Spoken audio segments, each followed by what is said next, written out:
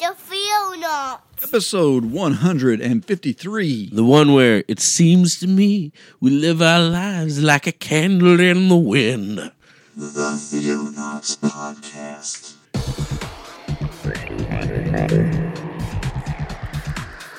Christian news from around the globe. In the beginning, God created the heaven and the earth.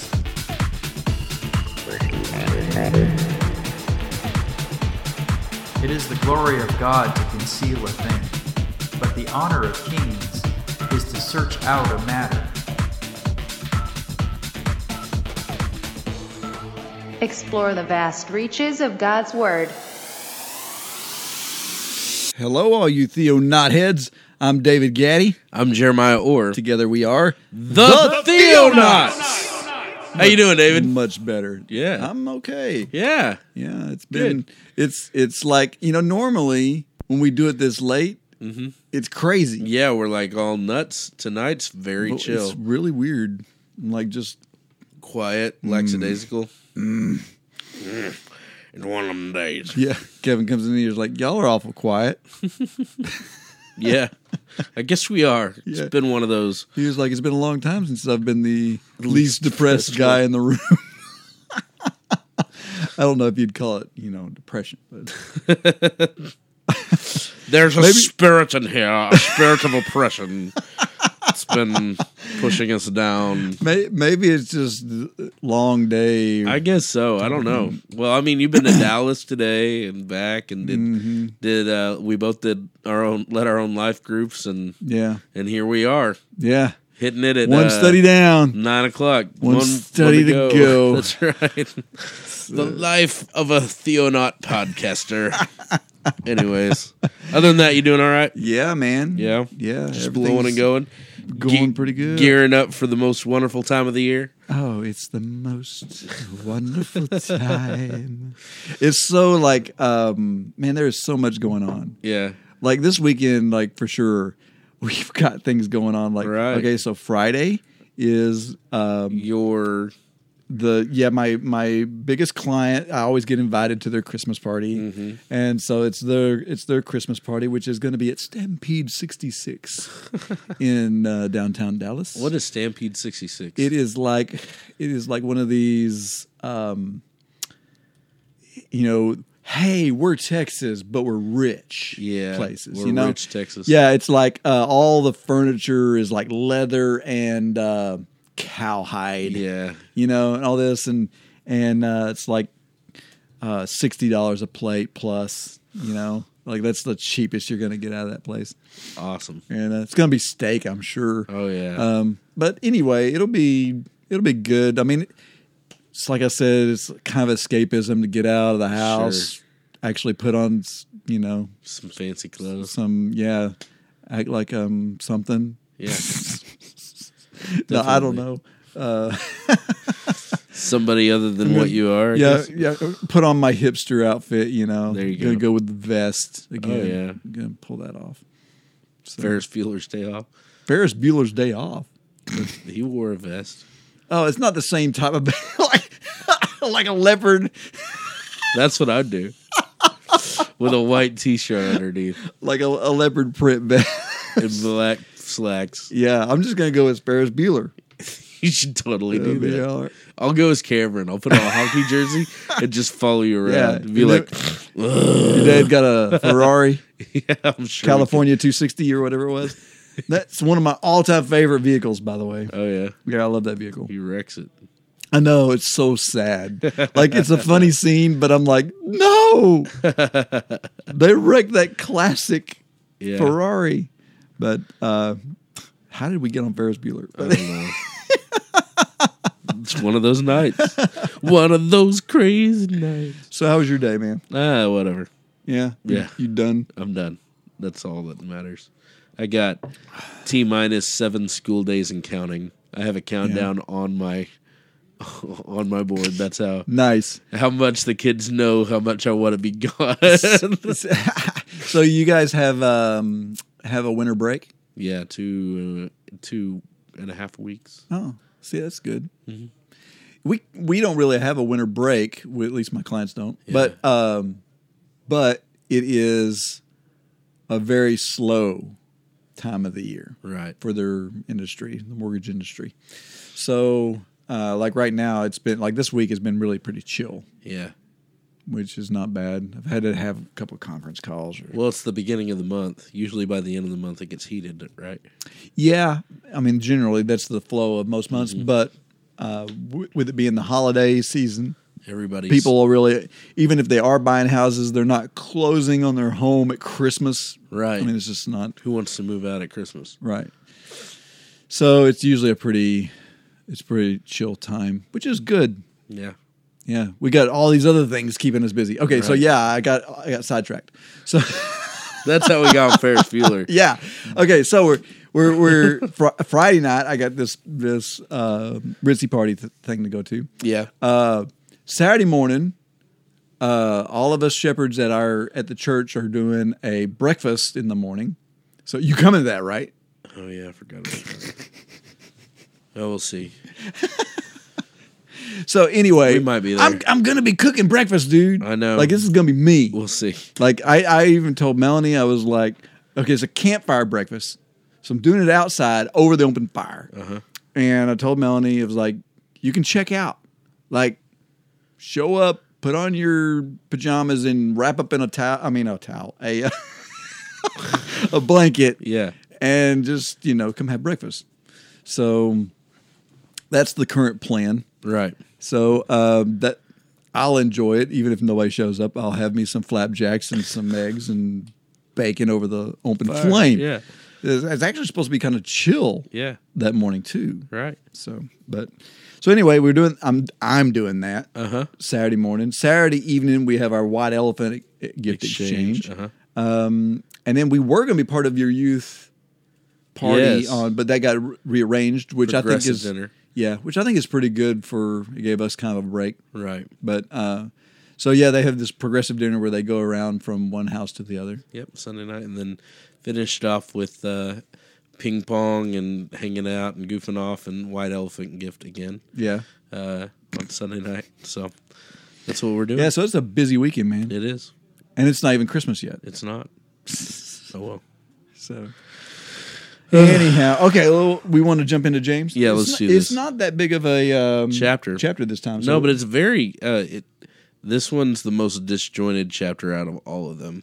Oh, well, let's talk about that. Okay.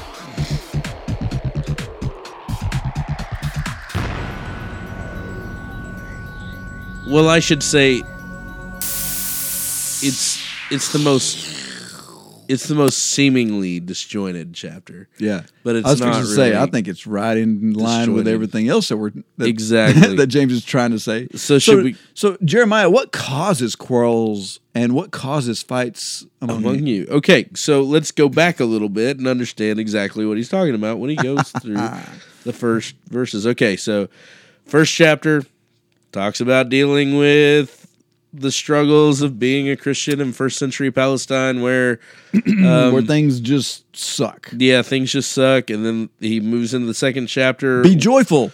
Which has been, be joyful during trials and tribulations. Don't confuse tribulation with temptation. Yes. Stop it. And then look at chapter 2. Look at yourself. Be a legalist. That's right. No, look at yourself under the understanding of the law of liberty. Yes. See yourself as a follower of Jesus, not as going back to the old way, because in chapter 2, he starts hitting hard on really what the main problem is in the church, which is hypocrisy, self-righteousness. Yes, hypocrisy and self-righteousness, looking at other people as less than yourself. Religion as usually defined. Right, and basically treating other people differently based on their status, quote unquote. Right. And so he talks about that. Then he gives this whole idea about faith without works is dead, right? Which basically is still slapping the hypocrites. Yes, that's what he's been doing. He's talking about hypocrisy and the fact that they're saying they're followers of Christ and yet they're judging each other. And he's like, stop it. They're not actually doing work. They're just talking about it. Exactly. It's just like all religion, but it's no real actual practice. Right. jumps into James 3, taming the tongue, talking about Don't be a bunch of teachers That's because there's a big responsibility that goes with that. That's right. It's not about esteem. yes, It's not about being great in the eyes of your congregation. right. And he's still railing basically on the fact that these guys are judging each other and treating each other wrongly. Okay, so that's it should be no surprise then that James 4 starts the way it does. So Yeah. should we read the first couple verses there? Yeah. Okay, let's read it. Okay. Verse 1, what causes quarrels and what causes fights among you? Is it not that your passions are at war within you? You desire and do not have, so you murder. You covet and cannot obtain, so you fight and quarrel. You do not have because you do not ask. You ask and do not receive because you ask wrongly to spend it on your passions. You adulterous people.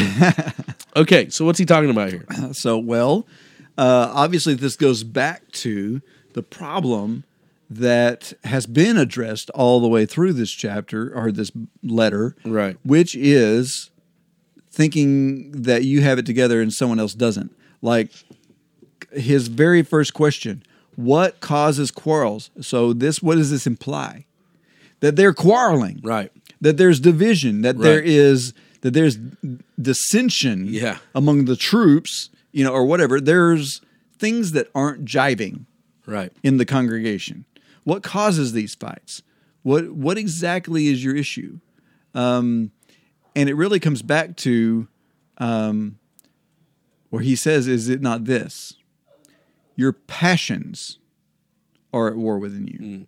So what's he talking about there? Your passions. Well, let's go back to the root of all sin, which is selfishness or pride, right? Right. So what he means when he's talking about your passions is literally the pride that's inside you. What do you want? So exactly. And what was happening was what happens today. We have different classes, right? So we have some people who we perceive as up here and some people who are down here. Yeah. And here you are, and you're maybe in the middle or down, and you're looking at the people up there, and what are you trying to do? Position yourself. Position yourself Yeah. to where they're at. Tear Or- that person down so that you can be perceived Exactly. as the greater of the two. Because you want more. You want more status. You want more power. You want more privilege. You want people to look at you and go, how holy is that guy? Yeah. You know what I mean? Yeah. And so these are the passions that are within you. And it's what causes the fights. Because if we all viewed each other as equal at the foot of the cross and realized that we all are sinners. Beggars. Yeah. Beggars at the doorstep of God, and realize that, you know what? In Christ we have everything we need. Yeah. Then what would we fight for? And, verse 2 says, you desire and do not have, so you murder. Now, I don't think he's talking about actually pulling out the knife and sticking it in people. Nope. Not physically. But what he's saying is you're tearing one another up. You're tearing one another down. You're attacking one another because you don't have the desires that you should have. that you want. Yeah. Like so you have this desire to be better Yeah. than the other guy. And because you don't have that yet, you're going to murder that guy Yeah. in some way. And it may be in your heart, just like Jesus says in Matthew Or in your 5. words. Or, in Yeah. your words. You hate that person. So you treat them wrongly. So you murder them. And so it talks about covetousness. Right. That's what drives this, right? That guy has got a little bit more esteem than I have. So I have to say something to tear that guy down a little bit. Right. And make myself look a bit better. And by the way, what we're describing here, I mean, it happens all the time, especially with preacher boys. Honestly, if we look at this, it's all a scale here. So go look at the latest Facebook theological debates Oh, man. and watch what James is talking about here in action. Yeah. What we're doing is murdering each other so that we can get the better esteem or the better position, Right. which is sad. So it says you covet and you cannot obtain, so you fight and you quarrel. You do not have because you do not ask. Well, that's interesting. Well, I think that if we go back to what it is that they're desiring, that has a little bit something to do with here. So, okay, so everyone wants to be the wisest and the most knowledgeable. And so that's one of the things that apparently they're not asking about because they think they can get it on their own. Right. Like that's what makes you a hypocrite. Well, yeah. So Jesus says, ask and it will be given to you. Yeah. Seek and you will find. Knock and the door will be open to you. For everyone who asks has, right? Right. And that's exactly what James is hearkening to here, I think. Whenever he's saying, hey, listen, if you really want the esteem or you really want the power, why aren't you asking God? Well, and then he answers that. You do not have because you do not ask. You ask and do not receive because you ask wrongly to spend it on your own passions. Yes. So what is the purpose behind what you want? Well, let's go back a little bit to what Jesus is saying whenever he says those things. He says, when he says, ask and you shall receive, whenever he says things like, whatever you ask in my name, the Father will give you. And we take that to say, in Jesus' name, amen. Right. So as long as I tag in Jesus' name, amen, at the end of my prayer where I'm asking for all this wealth and glory and I'll et cetera, get et cetera. my G6. Yeah. Right? And when in essence, what Jesus is saying in that is, if you ask for things for me, that's what he's saying. If you will ask for things for me in my name, basically saying that's what I would ask for. So you're asking for it for me. Right. So he's like, if you will do that, God will bless you with it. Right. Because it's about me and you're glorifying me. Yeah.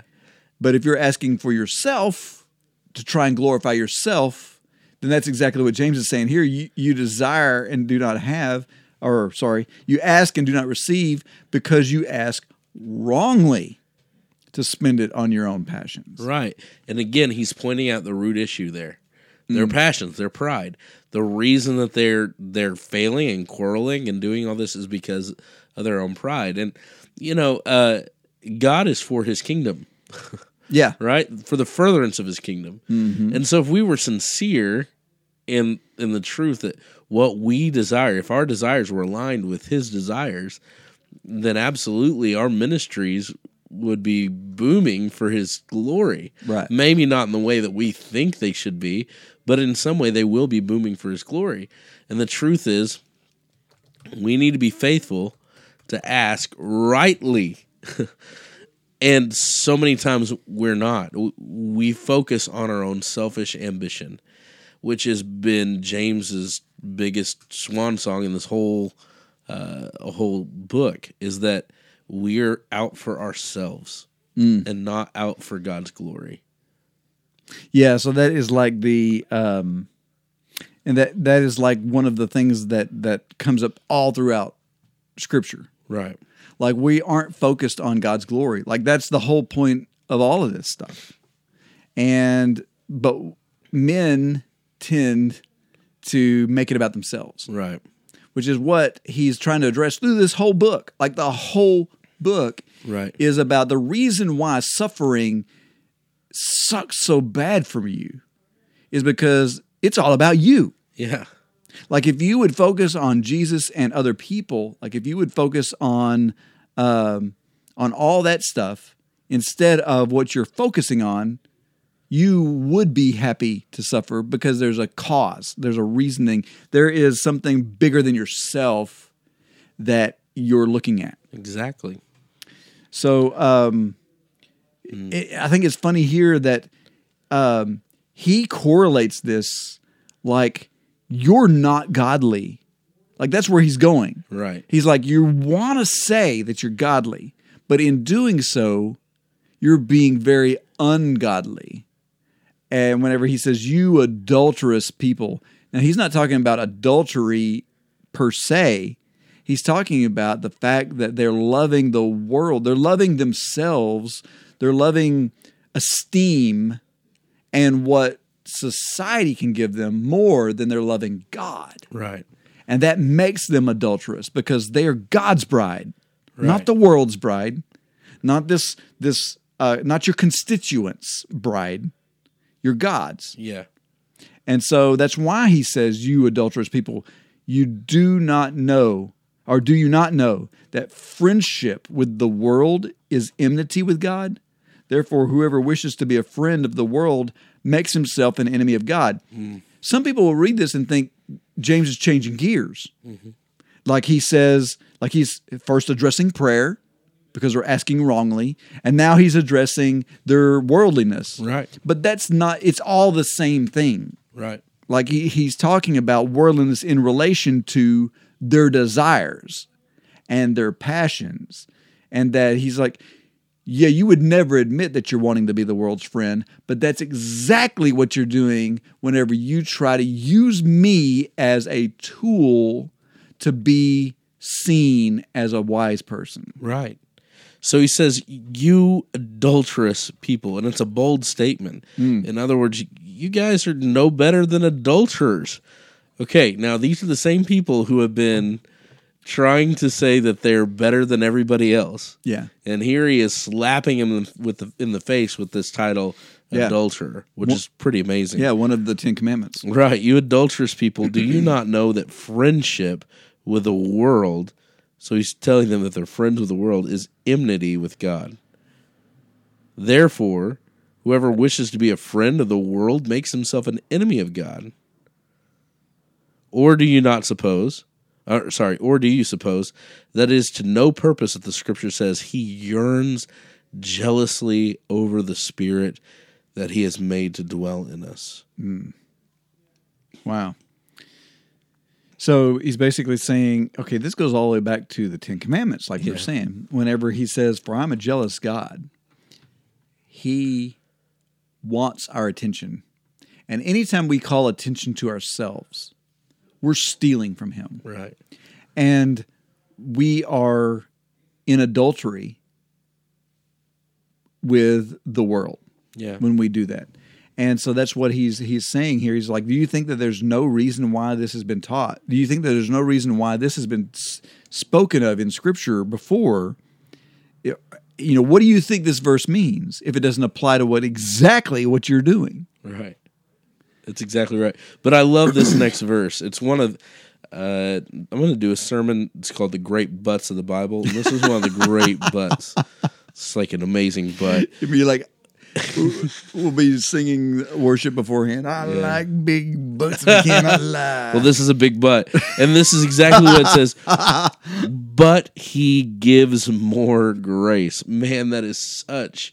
I mean, he's torn him and torn him and torn him. And he says, hey, listen, but he gives more grace. It's not the end of the road. That's right. Therefore, it says, God opposes the proud, but gives grace to the humble. So, in other words, this is his, I guess, call to repentance. Yeah. This is the climax of the book to me. This is where he lays it out on the line and he gives them their altar call, if you want to say it like that. He says, submit yourselves therefore to God. Resist the devil, he will flee from you. Draw near to God, he will draw near to you. Cleanse your hands, you sinners. Purify your hearts, you double-minded. Be wretched and mourn and weep. Let your laughter be turned to mourning and your joy to gloom. Humble yourselves before the Lord, and he will exalt you. So, this is, man, there's a lot in this passage to consume. So, first off, on verse 6, I want to look at that for just a second. Sure. When it talks about giving grace, we mentioned before on the show that James is one of those books that legalists love. That's right. And but they're not listening to it. Like they're missing verses like this. So what he's saying here is he is getting onto them for their actions and their performance and their works and all the things that they're doing wrong. But he does give more grace. In other words, no matter how messed up you are in this, no matter how much pride you have, no matter how screwed up you have made Christianity, it's not the end of the road. God does have grace in light of that. And so, but one of the things that he's asking here is like to turn and realize it, because that's whenever you go from being a proud person to being a humble person. Yeah. It is not a lie when people say the first step in getting better is admitting that there's a problem. Right. And that's exactly what he's saying in this verse, is he's saying, look, God opposes the proud, but he gives grace to the humble. So the minute you let go of this self-importance that you are obsessed with, it's at that moment that you're going to start seeing change happen. It's at that moment when you're going to feel at rest, when you're going to feel at peace, when you're going to stop arguing naturally. Right. Because what's driving the arguments, the loud conversations, the finger pointing and the wagging of your head and all that, what is driving all of that? The refusal to acknowledge grace. Yes. And the refusal to acknowledge something is better than yourself. That's right. Like to be humble. Because to choose to refuse to acknowledge grace is to refuse to acknowledge that you have a problem. Mm-hmm. And so the natural result of acknowledging grace, when you really grasp the grace of God, and that's why he always points to the grace, the natural result then is to humble yourself. Yeah, it hits to you like a repent. brick. And what do? You mourn over your sin. Right? And that's exactly what he's saying. Which is verse 7, submit yourselves, Right. therefore, to God. That is repentance. Right. Resist the devil, and he will flee from you. And what is the devil doing? If nothing more, the devil's doing the same thing that he's done since the beginning of time, which is puffing you up, right? Lying to you. And lying to stoking you. the fire. Exactly. He will flee from you. And then it says, draw near to God, he will draw near to you. Cleanse your hands, you sinners. How does one cleanse themselves? By acknowledging God's grace. Because God's grace is the only way that we can be clean. Right. Right? Purify your hearts, you double-minded. And it's interesting that he uses this term double-minded. This is the second time he's used it in the letter. The first time it talks about a hypocrite. He says he's double-minded, unstable in all of his ways. And here he's basically saying, you double-minded. It's a great compound word that has significant implications. So what he's basically saying is completely of two minds to exalt yourself and exalt God. Right. Like you can't have both. Right. But that's what he's saying you're trying to do. Stop being double-minded in this. You can't exalt yourself and exalt God. You have to exalt God and humble yourself. Or you have to exalt yourself and debase God and put God on the back burner, which is actually what's happening when you exalt yourself. He says, but you've got it in your mind that you're actually exalting God, but you're really not. And that's why it's so hard to admit the problem. That's why pride is so dangerous, is because it's sneaky. You think you're doing God's will. You think you've got it all together. You think that you are espousing wisdom and God's holy word onto somebody else, when in fact, all you're doing is lifting yourself up. Right. And so that's why he is saying, purify your hearts. How do you purify your hearts? Well, you really can't. He's talking about submitting yourself so that God can. Right. Stop being double-minded. Exalt God and get off the throne. Put him where he belongs. Only one person fits in that chair. And it's not you. Very good. Yeah. Be wretched and mourn and weep. I mean, this is very, very strong language, but it's exactly what happens at conversions. I watch, people realize the grace of God, and it makes them mourn and weep, and they're wretched over their sin. When's the last time somebody was just When was the last time I was sincerely wretched over this sin? Weeping and mourning, crying out. I can remember times in my life where I was just broken. Yeah. You know, and that's desperately, because times of renewal always happen at that moment of breaking. And it, to be honest, it hadn't been that long for me. Right. I mean, I've had those moments where you're just, torn up over yourself and where you've been and what you've done. And, I like this juxtaposition that's happening here. Let your laughter be turned to mourning and your joy to gloom. Why is he saying that? He's saying Christians aren't happy, that they need to be gloomy. And no, that's not what he's saying at all. Walk around in sackcloth and ashes. Right. And which, oddly enough, people do read that out of this. And then they do that. They'll be like, oh, yeah, you can't be laughing and cutting up at church or whatever. I mean, you're supposed to be reverent. And, well, you're missing the point. Right. Like what he's saying here is that a lot of this laughter is coming from self-exaltation. Right. And that you're happy because people are lifting you up and making you feel good. And what he's saying is, don't accept that. Like, don't revel in that. Don't let that be your source of joy, because there's greater joy that comes from the fact when you abase yourself and let God, That's right, let His joy fill your hearts, which goes back to the very first of this entire writing, right? Let your suffering be done in joy. Let it build joy. Let it build endurance. Be joyful whenever you're afflicted. Amen. Wow. Okay, so, and then it's almost like he is backtracking here, and he says, do not speak against the, humble yourselves before the Lord, He will exalt you, right? Yeah. So the idea there is, when we're humbled, then we're exalted. Yes. Which It's just not in the same way you wanted. exactly. So, okay. And it is a double-edged sword. I mean, because it's real easy for people to hear what you say and to applaud you. Right. I mean, speaking from you and I both, we suffer from this stuff. Yeah. Like we deal with this with This pride. Both of us have this Yeah. in us, and it's a huge struggle. I mean, it always is.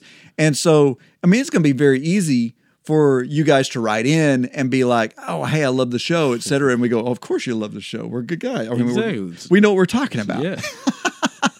Kind of a big deal. Yeah, it's like, I don't know if you know this, but yeah. but so it's easy for that to happen. Sure. Like it's so easy for it to happen, and it can happen in small little doses. And it can just be one little compliment that throws you over the edge, and so it's so hard not to It's so hard not to humble yourselves this way. Right. Like it is work Right. for guys like us, Definitely. Amen to that. because you have to constantly remind yourself, I'm not what this is about. And God constantly humbles you because of that. Yeah, because especially if you don't show up to the if you don't show up to that game, I mean, He's gonna like, okay, well, let me show you, Right. because this is the way it's gonna work. This is who you are, And honestly. yeah, Wow. it's like, bam, here it is in your face. All right. Do not, this is where he's backtracking, do not speak evil against one another, brothers. The one who speaks against a brother or judges his brother speaks evil against the law and judges the law. Now, what's he talking about here? Which law is he talking about?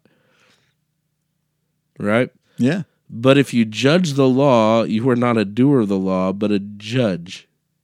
Again, which law is he talking about? Is he talking about the Levitical law, or is he talking about the law that he's been... I think he's actually leaning a little bit toward both, because he knows where their thoughts are. Okay. And he knows that he's basically going back to the whole James 2:10 thing, where he was like, look, no one's innocent. Right. You are as guilty against the law as anybody else. And of course, he was referring to Mosaic law. Right. And I think he does use that a little bit here, because he's basically saying, look, if you are you going to set yourself up as a judge of the law? Because if that's what you're doing, then you're not a doer of the law. You're a judge. Oh, so you're important. Right. You're special. On the other side, I can see him saying, basically what he's saying here is that from the other side. Right. The law of liberty. Mm-hmm. Because the law of liberty says that who is perfect, everybody's made perfect in Christ based on the law of liberty. Yeah. So for you to speak evil of your brother who's been made perfect by the law of liberty, you're judging that law that's saying that brother is free and perfect. Right. And you better not be judging that law because that's supposed to be the same law that you're under. Right. Right? Which goes right back to James 2 and 12. Right. Where he talks about mercy rejoices against judgment. Right. Yeah. Exactly. If you judge the law, you are not a doer of the law. In other words, you're not under that law if you're judging it. Yeah, you've set yourself up above it. Exactly. You're in God's place. You're a judge. And then Get he off says, the throne. There's only one lawgiver and judge, he who is able to save and destroy. Are you able to save and destroy? Are you the one that says you're free and you're condemned? You know what's funny is, I've had these type of conversations with a lot of people before about when you bring up judgment. Mm-hmm. And it's really funny to listen to people who are in the middle of all this deny that they're in the middle of all of it. Because they always will. I mean, no one's going to say, oh, you're right. I've totally been judging these people. I'm guilty. Yeah. No, generally what happens is it's like, well, I'm not judging them. Like, I can't condemn them personally. Sure. But I'm just saying that if I was them, I would not be comfortable. Yeah, I wouldn't be doing that. With that. Yeah. So, I mean, and it's like, okay, so in other words, you're judging them. No. I didn't say that. No. Yeah. All I'm doing is I'm doing what the Word of God tells me to do. And it's not my fault that they're not doing it. Oh, wait a minute. Is that not judgment? Well, by their fruit. Yeah. Right. So it's like, you 9 ways out of 10 to try and get around the fact that you really are casting some level of judgment onto them. And what it's basically saying is, look, you're not the lawgiver. Yeah. Get off the frickin' throne. Like, let God sit where he belongs and get out of his way. Right. And if you will humble yourself. And so, look at that other guy. You might disagree with that other guy. Right. But it's not your job. Exactly. And that's where he's going to be going. He says, who are you to judge your neighbor? In other words, are you the lawgiver who gives life and destroys? Who are you to judge your neighbor? And then he goes, and it seems like he totally switches gears, but he doesn't, because he's trying to, again, point out to them that they're not the supreme ruler. Yeah. Why are they not? Because they're fallible, insignificant wisps of nothing. Right. And that's what he's saying here. Come now, you say, today and tomorrow we will go to such and such a town and spend a year there and trade and make a profit. Yet you do not know what tomorrow will bring. What is your life? You are a mist that appears for a little time and then vanishes. Instead, you ought to say, if the Lord wills, we will live and do this or that. You know what's funny is the legalists. I know. Will read this passage. They miss it because they don't look at it in context. And I've even heard people get on to me for saying, well, no. Tomorrow we're going to do this. Yeah. Well, wait a second, David. Hold on. Yeah. If God wills. Yeah, you really should say, if God wills. It's like you're missing the entire point of what he's actually saying here. Oh, hang on a second. I was going to say, hey, you might want to shut that off. Okay. Yes, you're missing the entirety. So, Yeah, because what he's not saying here is watch your language on how you say things. He's continuing his point that you are not. You're not God. important. You have no control over anything. That's right. Stop acting like you've got control over this stuff. Exactly. That's what he's saying. Realize who you are. Yeah, he's not at all trying to say, okay, well, you're sinning if you don't use the word "if the Lord wills" before every prediction or every plan that you have. What he's saying is, don't be arrogant in your assumptions. And that's why he says in verse 16, as it is, you boast in your arrogance. You're so arrogant. Yes, and all such boasting is evil. So, yeah, I mean, it's the boasting that is evil, not the wording. Right. Like this is not, he's not wordsmithing us. It's the acting like you are the supreme ruler who gets to say who is perfect and who is not. That's what his whole point is. You guys are acting like you have one up on other people, and you're able to say you're a follower of Jesus and you're not a follower of Jesus. And stop and think about this. You know, he's been telling us there from chapter 2 on, well, even chapter 1, he's been saying, like, here's how you should utilize your time. Take care of widows and orphans. Take care of the guy on the side of the road who needs food. Care for people. Love people. Be productive in your faith. Like that's what he's saying in all this. He's like, look, your faith is leading you to want to just serve yourself. Like that's your whole point in faith, Right. is to lift yourself up. Stop all that. Stop lying to lift yourself up. Stop teaching others because you really shouldn't be in your current mindset. Stop boasting about things. And he says here, your life is a mist, a vapor that is just going to, it's here for a second and then it's gone. So why waste that time on yourself? Use that time to be of service, to humble yourself and actually go get into the dirt with somebody and help them. To be a kingdom citizen, to be an actual follower of Jesus, somebody who washes others' feet. Which is why he says there in verse 17, which I've always heard this referred to as the sin of omission. Whoever knows the right thing to do and fails to do it, for him it is sin. Okay, it's like everything that you could possibly do good that you don't do is some sort of sin of omission. But what he's saying here is, again, the exact same thing we were just saying. You have a short period of time on this earth. There are good things you need to be doing in that time. You need to be utilizing your time. And if you know that that's what you really should be doing, but instead you're spending all your precious short amount of time on yourself and trying to elevate yourself, then it's sinful because you need to be doing other things. And that's why he says here, if you know to do the right thing, but don't do it because you're too busy with yourself, then that is sin. Yeah. And you don't even realize it. They're sitting around in their church judging each other on who's perfect and who's not. All the while they're starving people outside their door. And that's what James is trying to get at. It's like, go. Stop being arrogant. Stop being stupid. Stop pretending you're a judge. Realize that everybody's equal and start loving. That's it. Just start loving people. This is such an amazing letter. It is built with the religious legalist in mind.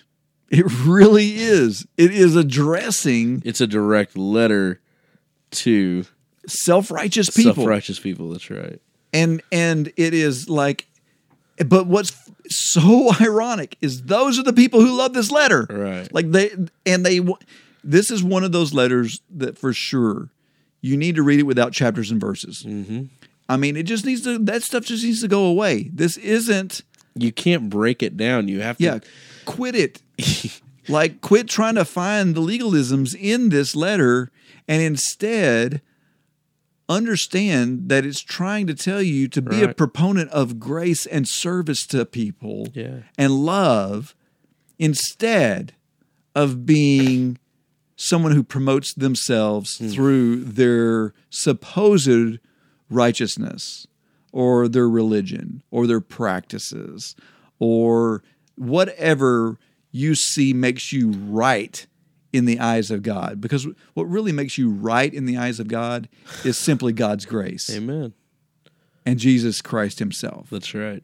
So, you know, as we come to the end of this chapter, it's not going to change any when we get to chapter 5. No, it's going to be the same thing, more of the same thing, and that's his. I mean, because that's his point in the letter, Right. And I'm glad that James wrote it because I think it's a letter that we need to read today over and over again in our churches. Yeah. Get off our high horses and start loving people. Yeah, exactly. And we're going to see that he brings this thing full circle. He brings it back to suffering. He brings it. I mean, it is a beautifully written letter. It is not rambling. Nope. It is not random. It is a cohesive thought Right. that needs to be read in its entirety and in context. Amen. Context is so important with this book. That's right. And, you know, people who like even Martin Luther, who struggled with this book, all he had to do is really look at the context. Yep. And see Because what it was saying. what was funny is it is addressing the same people that Martin Luther was opposed to. That's right. It really was. Martin Luther should have been embracing this letter. Proponent to it. Yes. I wish you would have, really studied it and written a commentary on it. Been awesome. Yeah. All right, man. You got some news for us? I do. And now, the news. All right. This Christmas, Willow Creek Church is sending Christmas gifts to every inmate in the state of Illinois. Wow. That's pretty cool. Every inmate, huh? That's right. This year, Willow Creek Community Church's founder, Bill Hybels, announced that the church volunteers will be ensuring that every single inmate in Illinois will be receiving a special Christmas gift bag this year. It's part of Bill Hybels' newfound burden for incarcerated people. This is what he says. I follow God's Son, Jesus Christ, who was blindingly clear about how I should engage with prisoners, he told the church. If I had passed away at 55, despite all the clear training and additionally because I'm a pastor, I would have had to explain to God that I didn't pray for prisoners, that I had never visited one, I had never lifted a finger to help prisoners in any way. Hybels was joined by Brian Stevenson, founder of Equal Justice Initiative and author of Just Mercy, who's been a national leader on justice systems reform, particularly as it relates to the racial inequality in the prison system. God is calling broken people here to stand with him to do justice, Stevenson said. In the church, we come because we're broken. We confess that there's power in that, and we have to share that with a world that has gone astray. Willow Creek isn't stopping at gift bags. The church sends volunteers to local prisons every week to host Bible studies and visit inmates. An inmate who goes to Paris said, "Those bags are phenomenal. It gives us a sense of love, of joy. We get a sense that somebody out there that loves us, that doesn't even know us. That love is very strong and profound." Hey, it kind of sounds exactly about what we've been talking about, huh? I know. Go figure. Yeah, loving the least of these. And people don't realize that, these prisoners have messed up, and they've got a history that they're dealing with. But at the same time, they are human. Yeah. They are subject to the grace of God, and it's so easy to overlook them. And I think that's a great thing. Right. Amen. All right. How about this? The 4 Christmas myths we've all totally bought into and the truth behind them. All right. We've done this before, but here we go. The first one, December 25th, used to be a pagan holiday. The reality is, according to Berkeley Divinity School's Andrew McGowan at Yale, there's really no record of a pagan holiday on or around December 25th. In all likelihood, choosing December 25th as the date of Christ's birth was a bit of an educated guess. Tertullian of Carthage estimated that Jesus was crucified on March 25th, and Christian tradition held that he died on the same day he was born.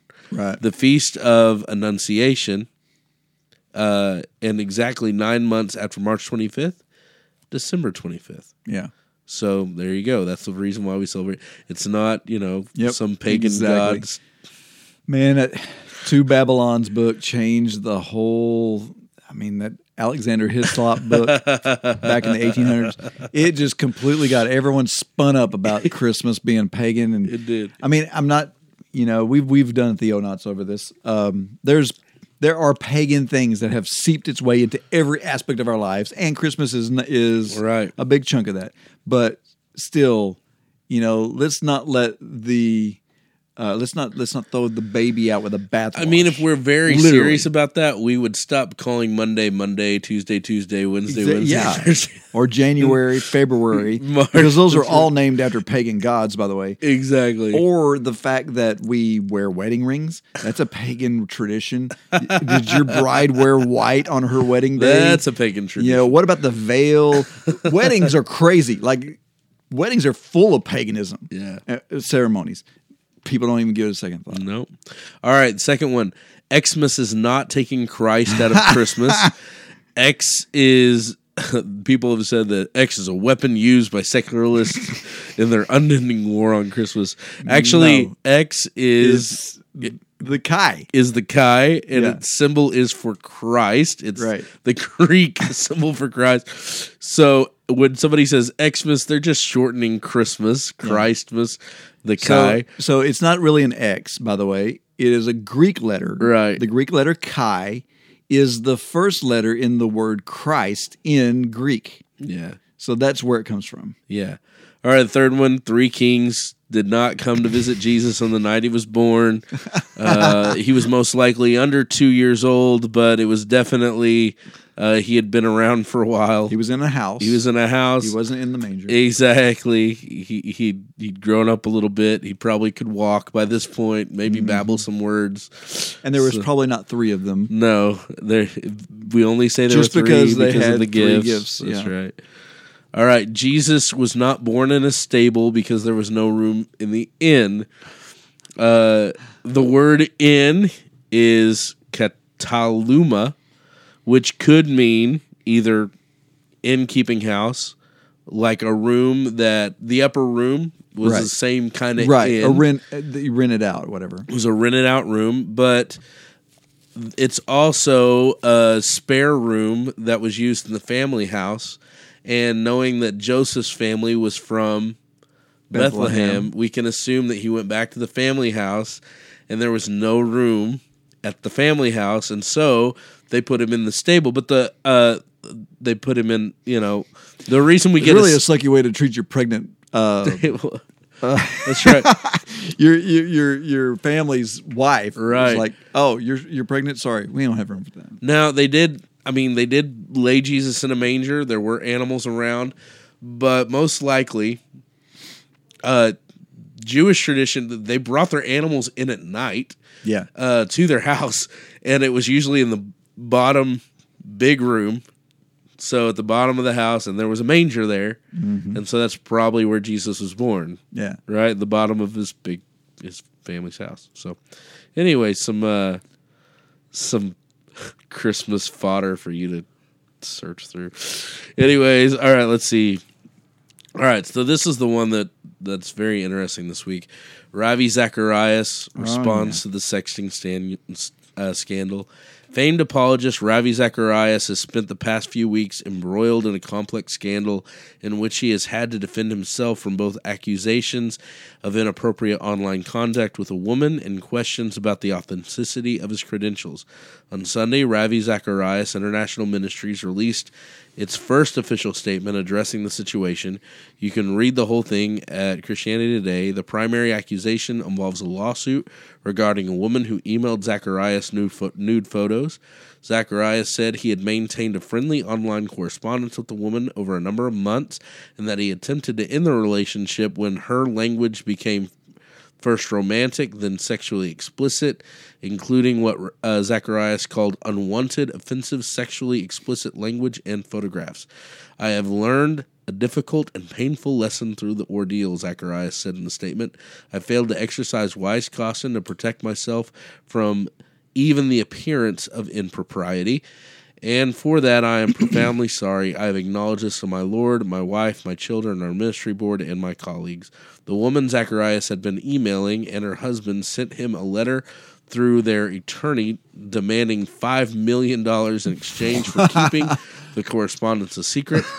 That's blackmail. Yeah, they say Zacharias encouraged the relationship and chose to exploit her vulnerability to satisfy his own sexual desires. Zacharias says he told his organization's governance committee of the situation immediately. He responded to their letter with a federal lawsuit in which he claimed they were attempting to extort him.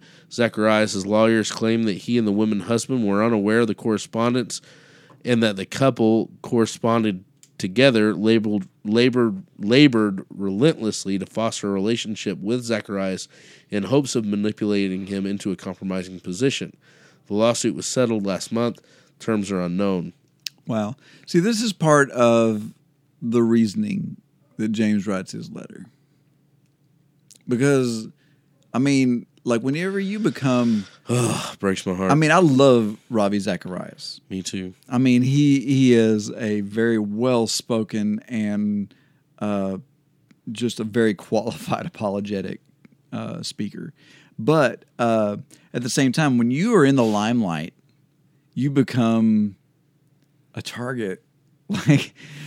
And once again, now you've got to defend yourself. Not just, I mean, Ravi Zacharias is a sinner. I'm sorry. Yeah. And he may be guilty of stuff here. Yeah. Maybe. And thing is, are you not?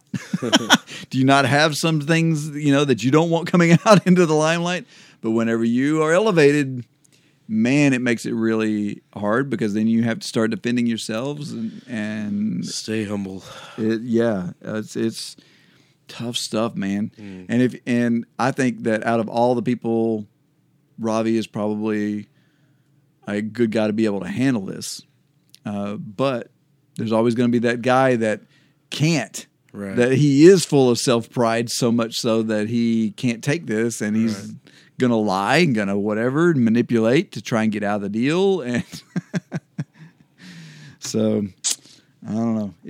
It's actually a pretty good follow-up. Yeah. To we'll see what happens. Be not many masters, right? That's right. President Trump will officially recognize Jerusalem as Israel's capital, and he did today. Despite pushback from several world leaders, Trump has often promised to move the U.S. Embassy in Israel from Tel Aviv to Jerusalem, and this seems to be a step in that direction. Vice President Pence reaffirmed the Trump administration's commitment to moving the U.S. Embassy, so this is just one step towards recognizing Jerusalem, but this is going to cause a lot of backlash and a lot of fighting, I imagine, between these Palestinian That's right. groups. Well, all right, so have you heard about the Supreme Court's ruling with the Christian Baker, atheist Baker? Yeah, how did that all iron out? They're still working on it, but at the Supreme Court on Tuesday, the justices lobbed hypothetical after hypothetical at the lawyers representing each side of the Masterpiece Cake Shop Colorado Civil Rights Commission, a free speech and religious rights case, and one of the most publicized of the year. No one on either side of the dispute doubts that Colorado Baker Jake Phillips' Christian convictions drove his 2012 decision to refuse custom bake a wedding cake for Charlie Craig and David Mullins. Phillips will sell gay people cupcakes, brownies, and birthday cakes, but because he believes gay marriage is a sin, he won't bake a cake for their weddings. The Colorado Civil Rights Commission called that stance discrimination, and the Colorado Court of Appeals agreed. He is hoping the Supreme Court will give a different answer. It's hard to believe, Phillips said, tearing up outside the court after his case had been heard, that the government wants him to choose between his business and violating his relationship with God. Okay, so what do you think? Well, I think there are several different aspects of this, but one of them to me is just a basic misunderstanding of what rights really are. If this was a government, putting Christianity aside, Just Okay. looking at it from a straight legal standpoint, constitutional standpoint, without faith being something that is helping make the decision. From a constitutional standpoint, if the government was running this bakery, there'd be a strong argument there, because the government's not supposed to promote a specific religious belief into whatever. But because this is a private corporation, Establishment. Yep. right? This is the proprietor owns this, Yep. and this has nothing to do with the Constitution. That's right. Like, this is him selling goods and services to the people, and from a legal standpoint, he has the right to sell to whoever he wants to sell right. to. If he doesn't want to sell to a certain person, I mean, even if the reasoning is completely wrong, Yep. as a citizen of the United States, he has the right to choose Yep. who he's going to serve. If you don't like that, then go spend Boycott him. millions of dollars with somebody else. Right. That is the way a free market society works. Yeah. So That's the whole point of it. I'm a libertarian, and as such, I believe this: if it's not physically harming anybody, the government should not step in here Right. at all. This is his private business. He's not physically harming anybody. Yeah. He's standing. Now, here's my personal belief. It's his right not to sell. And it's Exactly. your right not to buy. Now, I've been reading stuff all online all day, and this is my stance on this is what I've been thinking. People have gone, well, but hold on for a second. It's okay to say that discrimination based on race is wrong, but it's not okay to say discrimination based on gender or sexual identity is wrong. My answer is no, discrimination's wrong, period. But the difference is this: the discrimination on race, the civil rights movement, was based off of government having corrupt laws to begin with, the Jim Crow laws. That's where the Supreme Court had issue, and that's where they had to step in. The Jim Crow laws stopped black Americans from entering school systems, from entering establishments, from drinking from fountains, and from riding on the front of buses. Right. They were unconstitutional laws to begin with. Right. And therefore, the government needed to step in and change those laws. But If there hadn't have been Jim Crow laws, Right. and a man said, "I'm not serving black people at this establishment," I personally believe he has every right to do so. But I also believe that you, as a discerning consumer, have the right to boycott his establishment, to send out Exactly. pamphlets saying boycott this man's establishment, and run his business into the ground. It's not the government's job It's not. It's you, the people. to determine what is being discriminated against. Right. Like, that is not the government's job. Is to police private entities Exactly. in their discrimination. Right. It's not what if the way that corporate entities work is that if enough people disagree with the corporate standing on this, you drive that company out of business. That's what you do. Like, if you get enough people together that says we're not going to buy from that guy Right. because we disagree with his personal stance. That's the way you take care of this problem. That's what we call consumerism in America, and that's what we run off of. And I'm sorry, but Yeah. being a libertarian, I have to take that stance. On the other side, me being a Christian, would I have baked a wedding cake for a gay couple? Why am I holding a gay couple to a biblical standard they don't hold? Right. Yeah, I'll bake them a wedding cake. Give me money. I don't care. I'm going to tell them in love they're wrong. Yeah. But I'm going to bake them a cake in love. Yeah. Whatever. I don't. What if you know that a guy is living with a girl out of wedlock and he wants a birthday cake? Oh, I can't do that. You're living with a Yeah, I mean, where do you start drawing the line? exactly. Exactly. So Yeah, and to me, these are totally different arguments whenever you look at it from a Christian, like morality standpoint versus a Legalistic like a standpoint. legal standpoint. Right. There's a difference. Yeah. So, constitutional standpoint or whatever. All right, off our soapboxes and back to reality. That's all I got in the news. That's it, man. Yeah. All right, dude. Well, let's go ahead and get out of here. Sounds it's been good. a long day. It has. The Theonauts are part of the Great Commission Transmission Network, using new media and social networking to go into all the world and proclaim the good news to everyone. To find out more, go to gctnetwork.com. Subscribe to the newsletter and stay up to date with all our shows, including Finding Christ in Cinema and the Secret Fire podcast. Visit our website at theonautspodcast.com for show notes and outlines. Listen to us on iTunes, Stitcher Radio, or your favorite podcast catcher. Be sure to rate us because that helps us reach a larger audience. And there are several ways you can contact us. Leave us feedback. Send us email to theonauts@gctnetwork.com or call us. We haven't gotten a call in a long time. Yeah. So you guys pick up the phone, call us on our voicemail line, which is 972-885-7270. Tweet to us on Twitter using @Theonautical. Like us on Facebook at facebook.com/Theonauts. If you like us and want more Theonauts, I wanted to say it like Jesse, Theonauts. Theonauts. Drop us a buck or two at patreon.com/Theonauts. I got to give a shout out to Karen, patron Yes. St. Karen, just upped her patronage. You're awesome, Karen. Thank you so much for that. Your patronage helps us in our expenses like hosting fees and equipment costs. And don't forget to tune in again and explore the vast reaches of God's Word with us. All right, Jeremiah, thanks for being here, brother. Thank you, David. God bless. This has been the Theonauts Podcast. Call us with your questions or comments at 972-885-7270. That's 972-885-7270. We'd love to hear from you. You are tuned in to the GCT Network. This is your Great Commission transmission. At GCTNetwork.com. Dan, what is your deal?